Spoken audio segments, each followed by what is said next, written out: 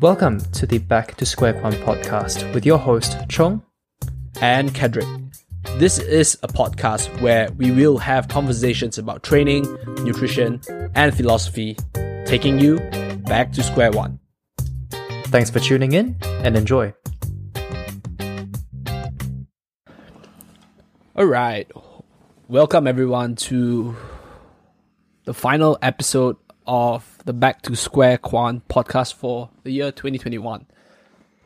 It's been a wonderful time podcasting, and we know we have been a little bit on the break the past month or so when we haven't been recording much due to life, due to life, you know, like getting out of lockdown, handling lockdown, and all of that, and the holiday seasons. But we wanted to record this last episode to just recap the year, our experiences doing the podcast, our experiences as just people living in the year 2021, and yeah, just talk a little bit about that and what we can do or what we should be expecting in the year 2022.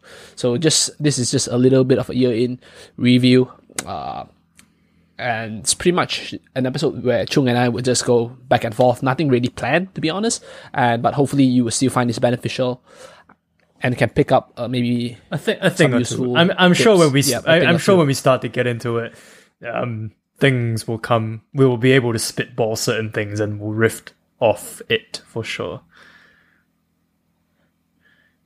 Yeah.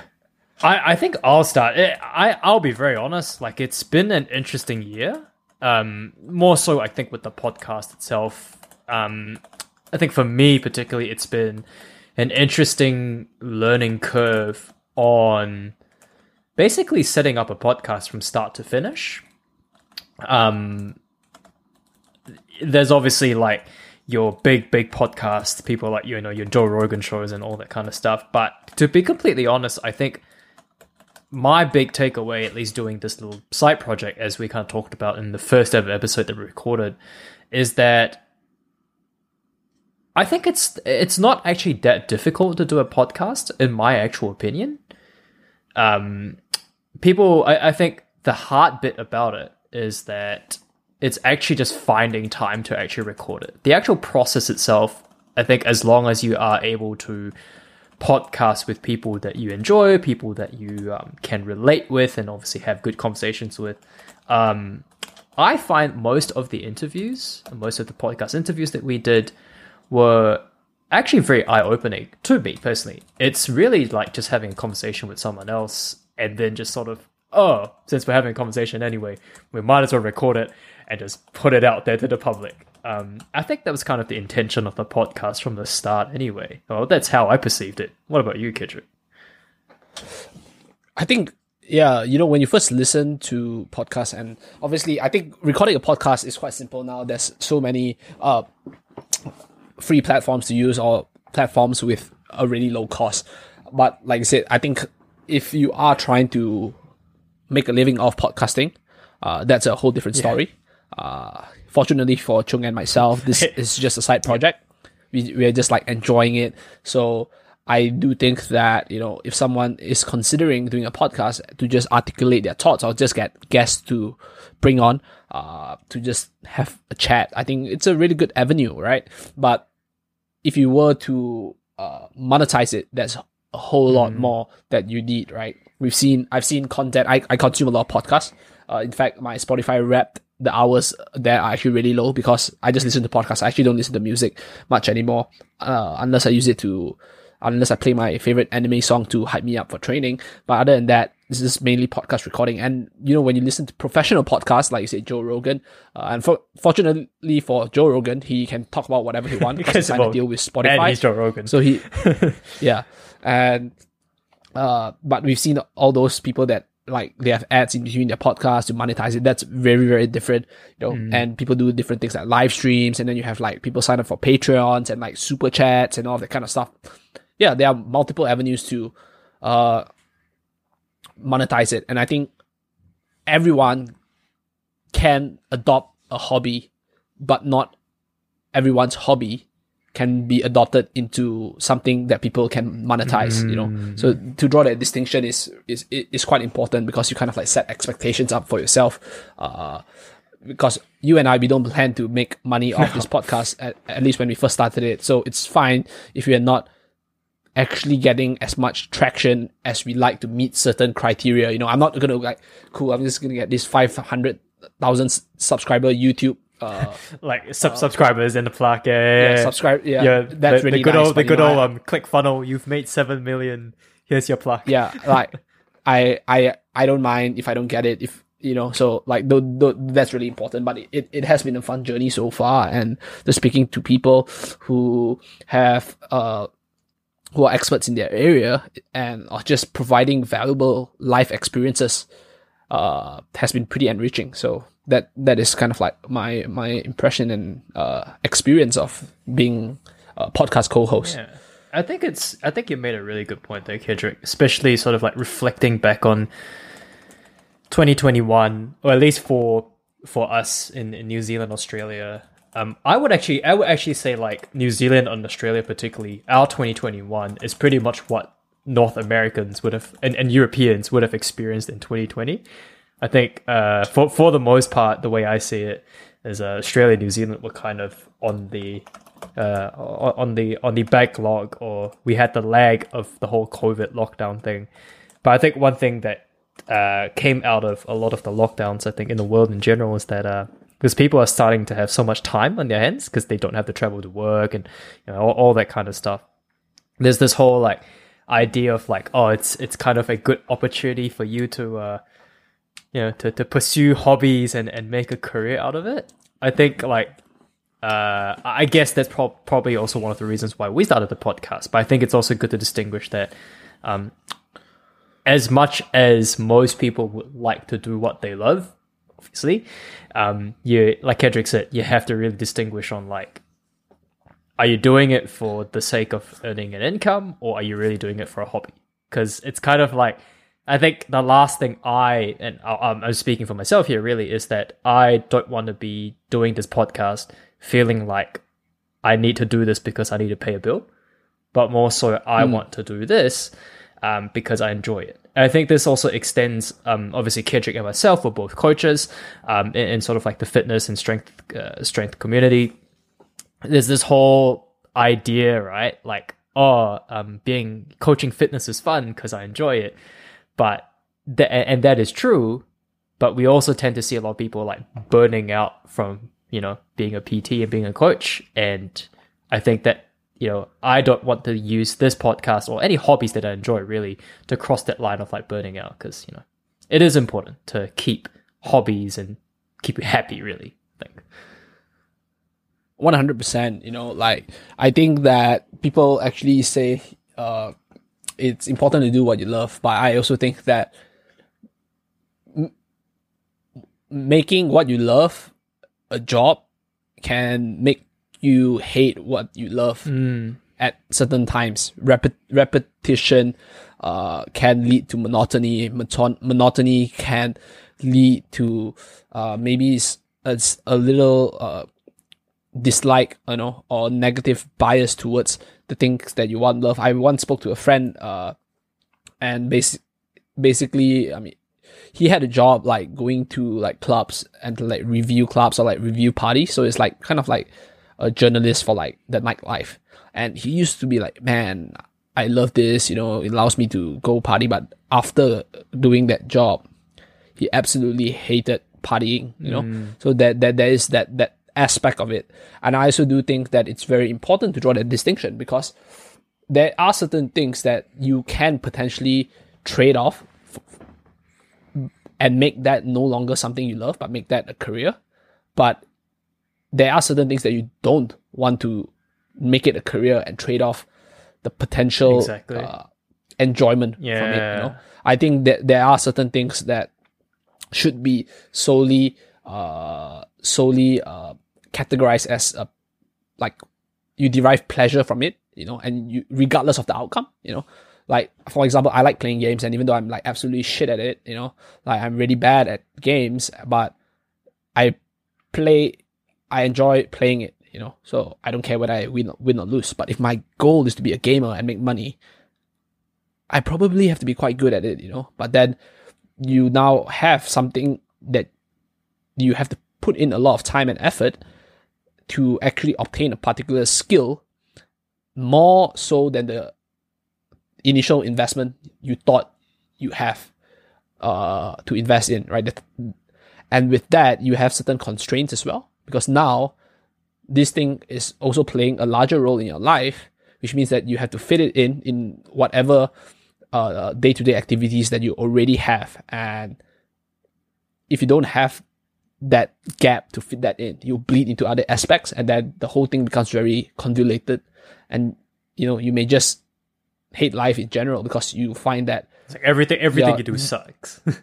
Exactly. It's just like, it's so mediocre now. You're no longer good at everything because you're just putting too many eggs in too many baskets. And then at the end of the day, you don't even realize that there are certain baskets that you put your eggs in and you've forgotten about it, but the eggs are already rotten, you know, just because you're doing so many things at once. So I do think that setting up the expectation it is really important. And I think that this podcast has allowed us to do that in, you know, even with the whole COVID thing, which I'm sure we will talk about in a little bit more detail, because it's quite hard to kind of like avoid talking about COVID. No, it's the talk of the town. I'm assuming it's going to be there for the next decade, but oh well, we'll get there. Yeah, and we just like, people often turn their hobbies into careers, like you mentioned, simply due to the fact that most conventional jobs, you know, they don't really get to work, especially if they are in like a high like level setting lockdown, so they don't get to go to work, and then they have time at home, and then they'll be, oh, if I can monetize this slightly, I'll have income. And then there are also people who, I think there's like this movement, or like not an actual physical movement, but called the Great Resignation, where people just like, a lot of people are resigning from their jobs, you know. So people actually realize that, oh, you know, maybe I have this opportunity. People realize that they don't need their day-to-day jobs, especially if they don't get like stipends or like, yeah, stipends to actually from their job. They're like, okay, cool, right? I'm still working to a certain extent, but I'm actually doing what I love right now and surviving. So maybe I shall make this my day job, you know. And there are people taking that route as well. And COVID has really like shifted that that you force a perspective change on what is necessary to survive, or what is or the traditional notion that you have to do a job that you hate to survive, you know. And then when you're not working, you try to enjoy yourself, but then you can like integrate both together. But I do think, you know, like not every aspect of things you enjoy has to be integrated into something that makes money, you know. I think that is very very important. So yeah, those are kind of like my 2 cents on this whole like podcasting adventure. Yeah, I think one of the episodes, I think this was the episode with Bryce. I think this was quite I guess, so it takes me back, where we obviously, for those who don't know, we had an episode with Bryce Lewis, who is obviously one of the best powerlifters in the world, won a couple of worlds, and, you know, basically all-around good guy. And, you know, one of the things that he does talk about as well is kind of like, obviously lifting for him is a big part. He's an elite lifter, you know, and he puts himself out there, he puts his body on the line. But as some of you might know, up till now, if you are competing in the USAPL, let's be honest, there isn't a lot of money in powerlifting to make. You won't be able to make 60 grand a year by competing. And even if you do win, it's not going to be a 60 grand paycheck, you know, unlike a boxing fight or an MMA fight.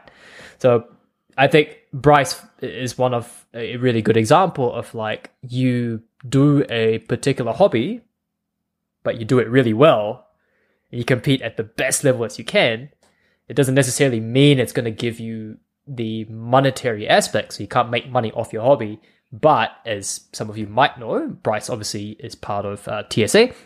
And it's kind of like this hobby divulged into, it basically opened doors for him to create, a coaching service that allows him to not necessarily monetize his hobby per se, but is able to earn, I would like to think, Bryce, a relatively good income while still powerlifting and lifting and doing what he likes without trying to mentally rely on like, damn, I need to make my hobby a success because it pays my bills. But he's powerlifting because like he wants to be the best in the world, obviously champion mindset, but it's like there is no financial pressure. And I think if people can establish that, sometimes your hobbies might seem great. You also have to be very realistic on, can this make me money? If not, what are some doors that my hobby could open for me to go down other potential career paths? And I'm sure Kedrick and myself, being both of us were being born in Malaysia, coaching in itself is not a very conventional career, at least in Southeast Asia. And so I'm sure it probably stems from the fact that we enjoyed lifting so much that we decided to divulge in this slight deviation of what lifting and fitness is. And we got into this niche job of coaching. I think that's kind of where I stand, I guess, with the whole movement. Find your hobby, but really, really assess on whether the hobby is able to give you the financial needs. If not, there's definitely doors from the hobby that can be opened. But it's still giving you the opportunity to do what you love, whilst potentially earning an income on the side that is somewhat related to your hobby. Oh yeah, 100%. I think a big part as well is not just, I think when it comes to doing a hobby and making money, you have to be good at it. Yeah, you have to be really good at it. Like I said, I am happy gaming to an extent, playing certain games and not being good at it because I still enjoy playing the game. Yeah. So I think that when you're good at it, right, you get that you have an additional tool in your toolbox, because now people like to be good at stuff. People like, whether it's for the recognition, whether it's for personal satisfaction, people like being good at things, which means that if you're good at something, you may able to teach people how to be good at it. And then that could be a potential avenue for you to make money, right? But then you also need to have, like, say, other skills, teaching skills, right? You don't, the best mathematician, or the best, like, let's use a really complex topic like philosophy, where people just like think about ideas, might not be the best teacher, right? So, or for example, the best athlete might not be the best coach if they can't actually teach. But allowing people to, teaching people how to be good is a potential avenue where you can try to monetize it. I would never teach people how to be a podcast host. Well, neither would I. That's one thing I definitely won't do. So this is a hobby where I would solely keep as a hobby, as enjoyment, simply because I don't see that potential avenue to actually teach being how to be a podcast host. There are courses out there. There are courses of how to run a successful podcast, or like earning your first 5 figures podcasting. I'm pretty sure there are courses out there, but I'm not going to be the one who teaches that. So yeah, I think that, since you mentioned the episode with Bryce, what was your favorite episode that we recorded during the past year? And maybe you can share why some of those, why that episode's your favorite. Ooh, which would be my favorite? Man, I think, like, first off, I'll say it's very hard for me to pick a favorite, but I will for the sake of the question. But I felt like all the conversations that we had with everyone was so uniquely different in its own right, that there is a somewhat theme revolving around health and fitness per se, but it is a very, very broad theme. It's not a very niche theme. So for one, I think, thank you for all the guests who have come on. Really, really appreciate your time. But if I had to pick my favorite, I think I would actually think it would be that episode with Lauren. Come to think of it. That's the episode where I think we talk a little bit about, a little bit sort of like the Asian household and sort of like that relationship with health and fitness being in an Asian household, and how that all kind of intertwines with her career and her development as an athlete as well. I think I enjoyed that episode. I think because it was interesting because after that episode was aired, my mum, shout outs, actually listened to most of my podcast episodes. And when she listened to that episode, she made a really interesting remark, which I thought was not necessarily bad, but I found it actually quite interesting. And she said that all three of us, so Kedrick, myself, and Lauren, grew up Asian. But we, as a listener, she felt that all three of us were very, very different in terms of our philosophy around that topic. And it's not even a bad thing because it was an interesting eye-opener, because for her, it was interesting to see how Kedrick's sort of like lifestyle and a parent and your parents, and how Lauren's parents, and how obviously my mum understands how she parents me, were kind of different, but were able to give their children the life, well, hopefully, that we are striving or looking for. So it's kind of one of those things that I think that episode was very memorable because I think it was made memorable that my mom made that remark. And it's kind of one of those things where sometimes that, it's, I'm not going to quote anyone, but it's that saying where like-minded individuals are good together, but sometimes different-minded individuals. And, I think Kedrick, you also mentioned this in one of the episodes where sometimes we might argue, but argument's a good thing. I think the discourse episode, like, having different opinions is not always a bad thing. So yeah, I think that was one of my favorites. Yeah, I do think that those are really good points, because at the end of the day, you don't want too much groupthink. It's great to have people that agree with you on certain things, and I think that there need to be certain fundamental or foundational agreements before one can have a productive discussion. Like, for example, we need to both agree that we want to have a productive discussion. That should be the fundamental foundational agreement. That is, I think, is a necessary condition for productive discussions, right? But the more I think that when we have discussions, it is important to actually hear opposing views or different views, or maybe same views, but how you arrive at that conclusion might be different.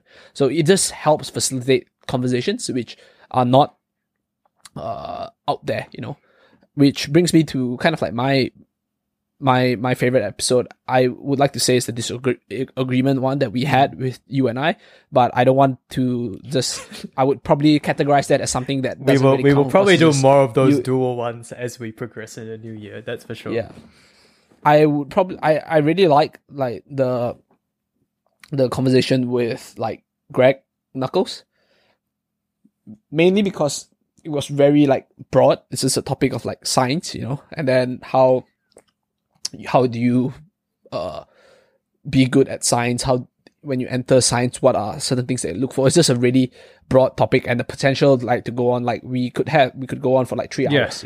At the end of the day, like there was just so many things to talk about, and I found that really enjoyable. I guess when it comes to science as well, people often look at science as something that cannot be wrong, but I do think that science, people think science is very one-dimensional, black and white, yes or no. Yeah, but what exactly does science tell us, right? Science is like, we use the scientific method, which is rooted in using certain empirical like tools, and basically it just gives us confidence that whatever we are describing is probably more true than not, because obviously if you fix certain conditions, the outcome might be more true than not, right? So at the end of the day, it gives us confidence that we are describing something in its truest form, right? So I think that is science, but there are certain things that science cannot describe, like how, like history, right? Like you cannot use science to test history, because history, by definition, is something that's happened in the past and it's done, right? So science, by definition, you need some experimental, you need to experiment, which means that, cool, if I repeat this, will I get the same results? But you can't, because history has really especially been if we're done. talking about like big historical events, like big life-changing historical events, you know, and like Kedrick said, you might not even want to use science to potentially replicate it, because what happens if the result is true, but what you're trying to replicate is, God forbid, like the extinction of the human race or the extinction of the dinosaurs. You're trying to replicate that. It's like, ooh, I don't know, man. Like, it's kind of dodgy. Exactly. I mean, when we look at stuff like that is essentially what a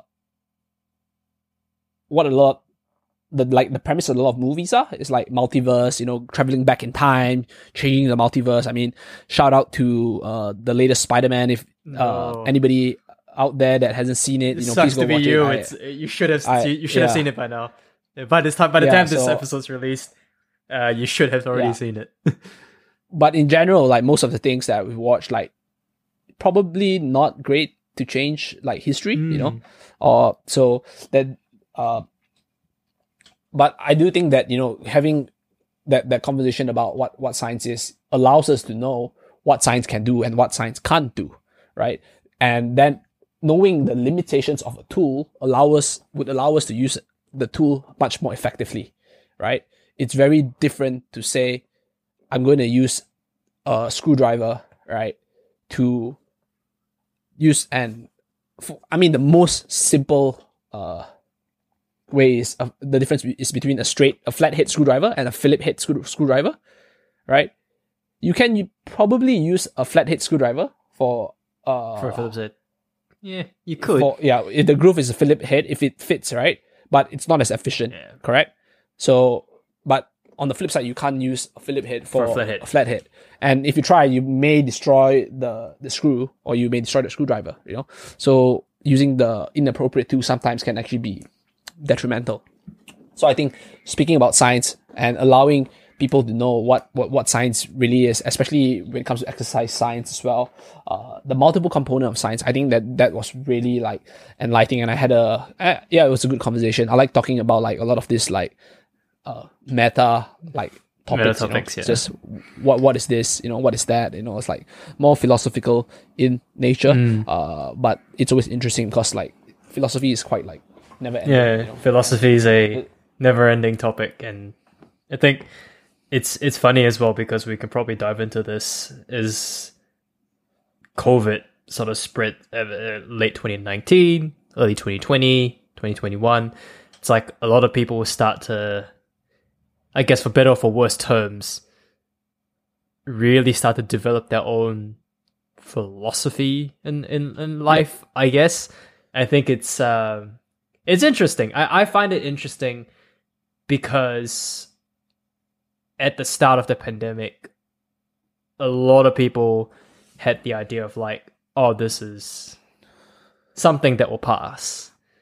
And then it became like an anti-vax movement because people believe, or people have philosophy, that they don't want to put something in their body that they're not known of, right? Because the vaccine was developed in like a year and a half, it's unstable, yada yada yada yada. And then their philosophy changed again to like, oh, now it's actually for a philosophy of freedom. It's not necessarily, I don't believe in science. It's more sort of like, now a philosophy has changed. I think if anything, what COVID has taught us is that your philosophy will change drastically as the years go by. And as more and more world events will occur, and I'm sure COVID is probably one of the few, there's many things that had happened aside from COVID, right? Like we had the whole Black Lives Matter thing, BLM, and then we had I'm not American, so I'm sure someone can correct me on this, the whole presidency step down and people raiding the White House during the changeover. I think there were a lot of like events in the last year even that probably caused a lot of individuals to potentially rethink their approach on on life. And it probably does show as well, like, you know, a lot of my clients when I coach and a lot of people that I talk to, they're very, very different people compared to who they were like a year before. And for better or for worse, it's like, hey, you know, at least you're not staying stagnant, you know, you're developing some form of critical thinking towards what you think is best for yourself or what you think yourself means, you know. So yeah, I think that there's always like this like overarching like philosophy that governs someone's life. You know, like people from what you've described, I'm not trying to describe a particular person, but from what you say, like there are people that would always like shift the goalpost to you know, they always shift the goalpost when it doesn't meet their particular like their demands, right? They might say that sounds like an Epicurean. It's like retreat back to the garden. Yeah, you know, like I feel like at the end of the day, it's like you have this personal philosophy, whether when let's for example use COVID or whatever, it's just that maybe you prioritize liberty and freedom over everything else, right? And then you would try to shift the goalpost to kind of like meet your personal philosophy and disguise it as something, you know, like anti-vax movements that believe that you have a microchip that would mind control you, you know, that's shift. And then if that has debunked, you can find other ways to shift the goalpost, you know, say that, oh, you know, it's a experimental vaccine and it like might do something else, you know, or like you might say something else and things like that, you know. I don't really want to get into the weeds too much, but I'm just using really extreme examples because obviously I don't think like those are true. Like I don't think the vaccine will turn you into a hippopotamus, right? For example, would be interesting though. Yeah, but people would actually like shift like the goalpost quite a bit to kind of like justify what they believe. And I think deep philosophical beliefs are quite hard to uproot, especially in times where, for example, a lot of the matters now has been so like politicized and has evolved into like this culture war, right? That we have, especially when you coincide like COVID with like say the general elections in the US, you know, and certain politicians or figureheads will take a side, and then you automatically associate that side with like with a the left particular or the right, party. yeah. You know, yeah. So you cannot believe one if you are the other. But I don't think it has to be like, I don't think that there is like a certain orthodoxy that is exclusive to one party, right? I think rationality and reason belongs to everyone, and that is something people should use, and that itself, right, rationality belongs and reason is accessible, it should be accessible to everyone. That is also a philosophy that I personally hold, right? So if I hold that philosophy, that's what I believe. But if I hold a philosophy that only certain people have rational thought, you know, and then they are the ones that should disseminate information, that is something philosophical in nature as well. But what I really have observed is that, you know, in 2021, I guess the biggest thing that the biggest thing that 2021 has taught me was that, you know, you really have to be charitable to people, you know, hear people out, right? And obviously there will be some times when the reason why I think that, for example, I think there are people that are really like pro mandates, no mandates, complete freedom, and then there are people like, yeah, you know, in the middle ground. But I think that whether we are mandating the reason why mandates are so like people feel can be intrusive is because it's just a very blanket statement. Everybody should do this. It means that you negate the life experiences, the individual life experiences of someone, right? And you're saying that I don't care what it's almost like saying, I don't care what life experiences you have gone through. This is it now. You have to do this regardless. It's not hearing that other person out, which is why people are like really upset with mandates in general. I think that is the underlying thing. You know, it's like I feel like I'm not being, my voice is not important, right? Because if my voice is important, why are you doing this to me without first listening to me? You know, right? I'm not saying that everybody opposing to mandates have good reasons, but I think that whether someone think the reasons are good or not, and I'm not talking about just COVID in general, but just like other stuff when it comes to mandates or making something compulsory, right? You the reasons that you have to bring like an exponential benefit that you can override someone else's reasons from their day-to-day life. At least that's what I think, because I feel that with the whole like culture war issue, like it's crazy because I think people, like, I've read certain articles like online, and people just say like, yeah, I won't date someone if this person voted for this party, Yeah. like it's so funny because when I read certain like biographies of certain like people, right, like famous people, they will say that, oh, my mom like is really left wing and my dad's really right wing, but politics aside, they were really good like parents to me, and it's because they had like these differences. I learned to cultivate this critical thinking. But now it's like, no, dude, like if you have like this difference, like if we have this difference, I can't even date, or like I wouldn't invite you to like my like you're no longer considered my family anymore, like your relationships are severed because of that. And I think that often because it's like people don't want to dialogue anymore. It's more of like, it's almost like, cool, I am going to go on Instagram, put my comment, and then leave Instagram, turn off my notifications, or maybe turn off like replies, and I'm just gonna say what I think, and that's all I'm gonna do. I'm not gonna hear anybody out. I don't want to hear anybody out. I don't want anybody to change my mind, because maybe there's a possibility I might be wrong, I might be right, but I don't want to hear. I'm comfortable where I am with this thought that I have, Yeah. And I think that is very that is quite detrimental to society as a whole, right? It's quite ironic that when you trace back the roots of philosophy and you go back to Socrates, Socrates literally went around asking people, what is this? What is the definition of this? Why do you think this? And that basically led him to consume hemlock and die, right?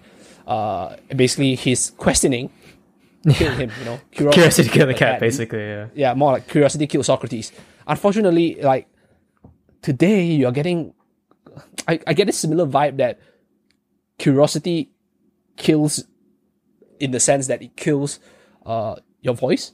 If you ask a question, people automatically think as though like, oh man, this guy is it's the whole idea of like cancel, like, oh, you cancel online. It's like, oh, like it's like someone says something bad, it's like, oh, like some celebrity says something, it's like, oh, you cancel. It's like for I can't remember her name, the actress who was in that Mandalorian, who said something about and like, then it's based on political it stuff, was so right? political. She said something like she's entitled to it. No disagreement. I would love to see her play the role again. And then immediately, like, Disney basically just like cut her from the series. And I think it's like Kendrick said. I think a really great book is Rationality. I think it's the title. Steven Pinker came out this year, I believe. Yep. Like for those who really want like a really good mind-boggling, mind-fuck book on rationality, it's a really good book to get into.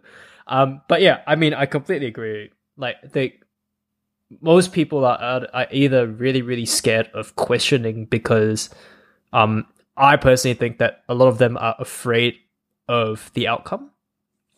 And I think it's also interesting because those who are, I think people generally fall into potentially like two camps, right? You've got the ones who tend to question to validate their point, then you have like another group who genuinely question because they're curious. I think if you fall into the latter, if you generally go into a conversation, or when you generally ask a question or challenge someone's beliefs, not because you are challenging from a position of power, but more so you're questioning from a position of like curiosity, I think that's a much better philosophical approach, because that means that it's that whole Bruce Lee philosophy, or his quote, be water, my friend. You have to be, especially in this day and age when back in the day when let's look at World War II, for example, right? We've got the Nazis, and Yeah. we've got the Japanese, and it's basically the world against those two. Culturally, there's basically what you can say is like there's two opposing cultures to the world. Now you've got, I don't know, I lose count of how many cultures that actually exist, and you see some cultures opposing each other, but some cultures work together, but they don't agree on this thing, and then they fight. I think a lot of people tend to, and it's interesting. I think I was rereading Digital Minimalism. I think humans by nature are very social beings. I think one of the biggest fears of every human being is probably questioning something, finding out that what they believe in is wrong, and then all of a sudden they are part of the exclusivity of the group that they belong to or the culture that they belong to. And then they start having this identity crisis of like, oh, what should I be doing? It's like, oh no, I have to find more answers to support my claim. And I think that is something that most people should try to avoid. Be open when you ask questions, but also be open to the idea that you're not always going to be right. Yeah, I think that is very very, very. I think the more like appropriate like term to describe humans is like we are tribal in nature, not so much like not social. necessarily, I think not social. Yeah, social has like many other like aspects more tribal as well. Yeah. And I think in like a book by Jonathan Haidt and Greg Lukianoff called The Coddling of the American Mind, he actually quoted this Arab Bedouin poem or like saying, said that I against my brother, I and my brother against my cousin, my brother and my cousin against the world. Meaning that people often group into tribes and then to go against something else, right? So you start with you versus your brother, but then with your cousin, you want to go against your cousin, then you and your brother will go against your cousin. It's like the enemy of my enemy is my friend, that kind of stuff. And when you look at World War II, people were really unified at that time because all of them, they had to put aside differences in fighting to fight against the bigger threat. So in fact, if you look across the only thing that people would argue then is whether at that time at least, I definitely didn't live during World War II, so I might be completely wrong, but this is what I think, is that you have whether war is being going to war or being a pacifist, which is the better approach, right? Because that is the thing. We are at war. This is World War II, So I think that is the infighting that people might have, where people had to put their political differences aside or whatever differences to face the bigger threat. And I think that with the event of like no large scale war, like thank God for that, and I hope that it doesn't really happen. That is when a lot of the infighting actually happens. Because by nature, people often like to tribalize, and it is quite funny because when you look at people from like Jewish people always say that Jewish people are like, they're just they're basically like anti-Semitism, right? So hate against like Jewish people is like really high, and it's quite ironic because people like, unless you're a Holocaust denier, you knew like the impact of being like extremely discriminatory towards Jews to the point of actually wanting to kill them. But anti-Semitism is still in this country, in the world, and people often say it's because when after the Nazi occupation, the Jews were just like scattered across the world, right? You have Jews all over the world, right? And then they are like that outgroup of society. And if there is something that they want to blame, it's very easy to blame the outgroup, the stranger. It's always foreigner, easy to blame. It's always easy to blame the minority, because once you start blaming the majority, then for the most part, it's like the grander population is at fault. And then ironically, it's the whole idea of rationality. It's like, do I want to blame, let's just throw a random number, 80% of people to force them to change? Or should I just blame it on the 20% and say, you guys are wrong? And Yeah, it's kind and it's exactly. kind and I think that's a really good thing that you mentioned, that you said there is like that a really good example there, Kedrick, especially in this day and age with the whole like anti-vax mandate stuff. It's like, yes, they are the minority, but you can't just, on social media, we see this a lot. I'm not going to name names. People blame them for having the mandates longer. It's like, why can't exactly. why can't you guys just get the vaccine? Or why can't you guys just do that? It's like, here's the proof. It's like, yes, the proof is in the pudding. Yes, it's science. But you also have to think of like, what is it from their point of view? Because it's a lot easier to blame the minority than to blame the majority. Because, 10 people change for 9 people changing for the one person, statistically speaking, is a lot more work than telling the one person to say, oh, we'll just put the one person in jail, the 9 people can live on with their lives. It's a tough one. Yeah, I think to an extent as well, it to an extreme, like it is like the trolley problem in like philosophy. Will you like kill one to save five? Save five. I did that poll a couple of weeks ago. It's very interesting. Yeah. And the thing is this, like, I mean, it's not just on social media, even like on like major journal news outlet, they say like, oh, it's the pandemic of the unvaccinated. And I'm like, dude, like it's a pandemic for everyone, dude. It doesn't matter. Yeah. The thing is that people, I think like they people come from a bias, like, oh cool, I'll go. And I think New Zealand had this as well at the start, like zero COVID approach, right? So, but the fact is that I don't think we'll ever go to zero COVID unless you're willing to kill all the animals, because there are animal reservoirs with like infected with COVID. So what happens if the virus actually jumps from an animal reservoir to human? And even though like all the humans in the world, let's just say every single human is no longer infected with COVID, but this animal actually jumped to human again, and then it starts, right? Like, so I'm not saying that it will, but for a zero COVID approach, you have to kill all the animal reservoirs. You have to kill to kill a lot of things to have zero COVID, by the way.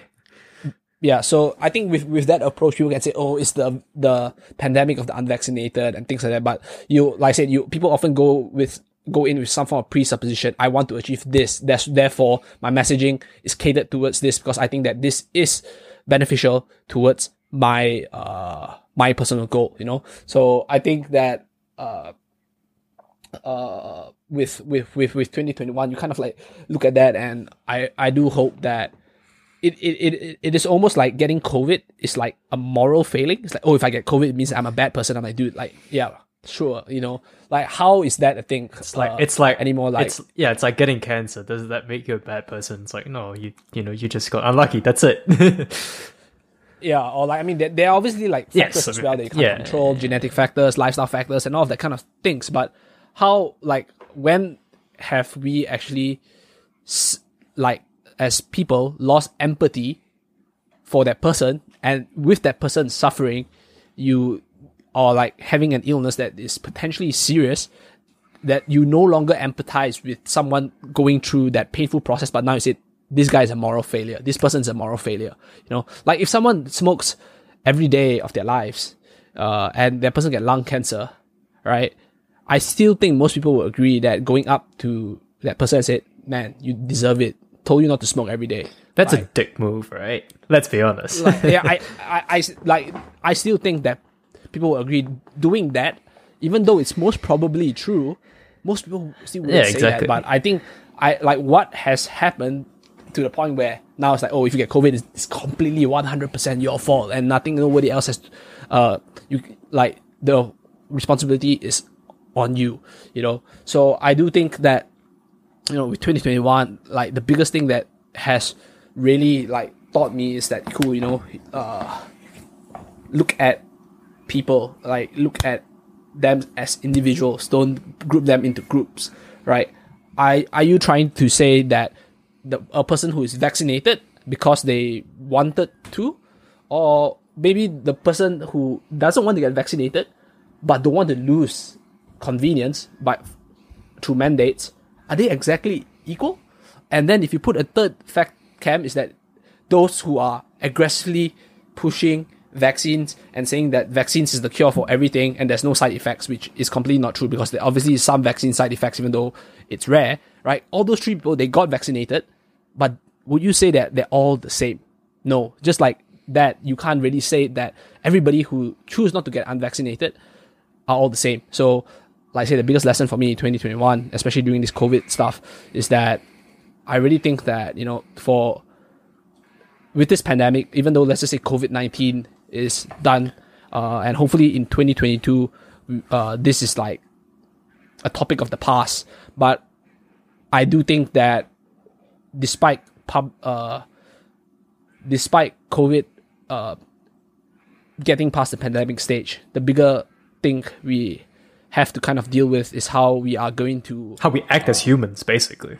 how we're gonna stitch the fabric of humanity back once again, because obviously it has like really COVID has unfortunately polarized things quite a bit and like severed that the general humanity that we all had. So yeah, I guess that's my biggest takeaway from 2021. Do you have any particular thoughts on 2021 besides the ones that we've basically rambled on and we've probably lost like all of our listeners?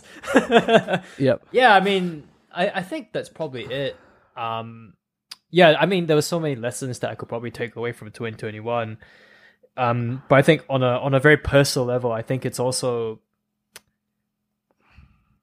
yeah, like not just treating people as human beings. That's obviously a given, but it's more so of that, I believe it's Marcus Aurelius, but I might be wrong here. It's like be strict with yourself, but be kind to others. I think it's something along those lines, right? It's like you do all you can for the betterment of yourself, but you have to understand that someone else, they're not you. And you have to show them, be compassionate. It's kind of like fitness, right? It's like Kedrick and myself are very, I would like to think, blessed to be healthy. We train, we have the luxury of food, we have the luxury of nutrition, we have the knowledge bestowed upon us because we've undertook that journey. But we cannot expect that from our clients. We can teach them, we can coach them, but we cannot expect our clients to be that perfect model that we envision. But we have to treat them as humans, and understand that they can be strict with themselves and that's okay, but you can't necessarily just kind of jam them down a rabbit hole and force them to do something that they're not comfortable with. I think that's one of the biggest things that I've learned this year, and I've kind of like personally come to realize that, as myself and my wife, as we start talking a little bit more about the possibility of maybe starting a family in the next few years, it's like, and speaking to my parents on how they've parented me, it's like, well, I don't think it's that idea of like, I'm not going to force my kid to play an instrument. This is actually a conversation I had with my wife this morning. I'm not going to force my kid to play an instrument. But hey, if they do want to play it, then okay, I'll let you play it. But if you don't want to, why bother? Yeah, 100%. I think those are like really important like talking points. And as we move forward to 2021, like I always say, like there's a middle ground. The middle ground is quite hard to find, but I think that if you take time to explore where that middle ground is for you, it'll actually be worth it. Unfortunately in this polarized world, people actually might say like it's the worst position to be in the middle, because you have to fight off both sides. Yeah, actually, it's not even both at this point. It used to be just the left and the right, but now it's kind of like you're trying to find the middle of a circle or a ball, and you're basically like pushing against 360 from everywhere. And I mean, life 50 years ago might have been probably easier, to be honest, socio-economic wise, and mentally. But it is going to be interesting on how, if you've listened this far into the podcast, on how you would approach 2022, because it used to just be left or right, but now politically and culturally, there's a lot more to it. You've got your left but subclass, you've got your right but not really right, you've got I'm not gonna vote, why aren't you voting? And it goes on and on, man. Yeah, 2022. Like I said, the biggest hope for me is that we can like move past this COVID pandemic.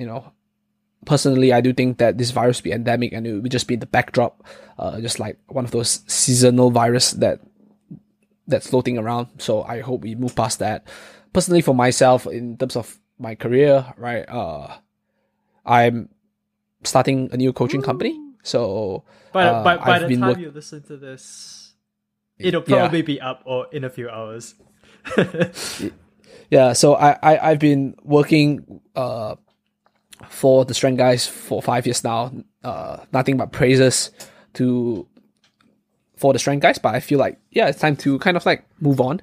Starting a new coaching company called Reformance, so reformancetraining.com, and I'm that there has been a lot of work put into that by Alfred, who is my business partner, and myself. So I'm hoping that 2022 will be good in terms of that, right? It is quite daunting doing all of this, and all my kind of like people that I coach and my athletes are out there. I do think that it's I appreciate them like staying with me, going towards Reformance, but 2022 would be that, and I think like my personal goal in 2022 is definitely trying to approach things, do things really well in terms of in whatever aspect, like I definitely have to kind of like limit the amount of baskets I put my eggs in. I have like a really poor attention span, so I tend to diversify quite a bit, my thing, but I think it's really time to hone in. I always think that I have heaps of time so I can do all of this, but that's like COVID happens and then it literally like obliterated my ability to conduct my research for my PhD, and I'm like, crap, if only I focus on my PhD 4 months prior to COVID, So I do have that thought sometimes. So I think like honing in on certain priorities would be really important for 2022 for me. And obviously like just continue to like develop my strengths and also overcome certain weaknesses and failings that I have. I guess 2022 would just be, in the grand scheme of things, it's just another year that is there, and another year that you're alive simply means that you have more opportunities to kind of like do things that you enjoy, fix things that you that needs fixing, spend time.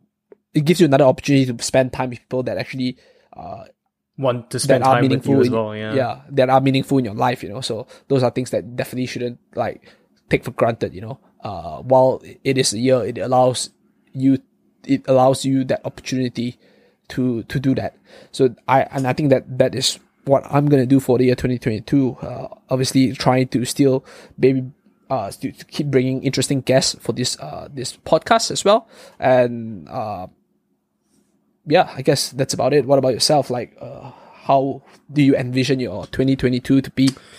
Oof. I mean, it will be an interesting year for sure. I have recently, well, not recently, it's been a few months now, I've been diving back into some studying. Hopefully, fingers crossed, by the end of the year, I will be able to be a clinical nutritionist, so that will be pretty cool. I think it's kind of that next step. Being a nutritionist is cool, but continuous learning is always important. I think in order to be better at what I do for work, I need to obviously expand my knowledge a little bit more. So I guess that's more on the academic side. Career-wise, I think that's kind of like one area that I personally not necessarily are unsure of, but where I'm at right now, I'm pretty happy with where things are right now. But it's that old saying of like premeditating the inevitable, and I think in conjunction with trying to finish my studies as a clinical nutritionist, I think that will be a good step for my career moving forward. Growing my business a little bit, whilst also working alongside Ollie, shoutouts, inside the Meta Project, to make that a pretty successful nutrition business in the Oceanic region. And personally, just coaching powerlifting, maybe going back, being more specific in powerlifting. It is a sport that I'm passionate about. And I think personally, I actually got this quote from one of my very, very old personal training clients. It's kind of, I always ask him this question, it's like, how are you feeling today? Every time I meet him, when we have a session, I always ask him, how are you feeling today? And he says, another day above ground. I think like living by Memento Mori will probably be like the big theme next year for me. For those who don't know, it's just Memento Mori. It's basically the idea of like knowing that tonight, going to bed, you might not wake up tomorrow. You will probably die. Who knows? The world is a random place. So if you wake up in the morning and you're breathing, you need to try your best to make your day worthwhile. And that's probably going to be something I want to live by, and have been living by over the last year. But I think next year is sort of really solidifying that. Like Kedrick, I tend to find myself putting my attention span in too many things. But I want to make sure that if I'm living my day to the fullest, I want to make sure I'm putting quality into the things I'm doing on a day-to-day basis, even if it means undertaking less, but doing it better. It's that whole idea of, I guess, business. It's like, don't spend more hours working, spend less hours, charge more, but put out the best quality you can do. So that's probably something I'll look to do next year. Sounds good. I mean, 2022 sounds exciting already for the two of us. We both have different projects to work on. Like I said, hopefully 2022 would not be impacted by COVID anymore. I think we said this in 2020. But like I said, I do think the trajectory is bright. Yeah, the trajectory seems bright. I tend to be optimistic. So I feel like there's enough like pessimism nowadays. So I like to hold on to that glimmer of optimism. And yeah, I guess just to kind of like close off, I just want to wish all of our listeners, if you're listening this before it's still in 2021, a very happy new year. If you're listening this in 2022, happy new year. Also happy new year as well. And I do hope that, whatever goals you all set yourself for yourself, just I hope that you achieve it. And thank you for sticking with us in the year 2021. And yeah, we hope to continue to have your support, your ears. Support. And yeah, for the year 2022, hopefully bringing more interesting guests on the show. And if you have anybody to suggest, feel free to reach out. So yeah, that's my closing remarks for this show. Do you want to do you have any to close up, Chung? No, but if you are new to the podcast, I guess go back and listen to some of the previous episodes, YouTube, Spotify, wherever it might be. You can follow us on Instagram. I'm not very active with the Back to Square One podcast on Instagram. I'll pop it in the show notes. But honestly, thanks for supporting. It has been an interesting journey. I think what makes it special for me is just the quality of the conversations that we have on this podcast. From a personal level, I think it has been very eye-opening, and definitely, like Edric said, looking forward to next year to have more of these ones for sure. All right, and that is all. We'll catch you all next year. Yeah.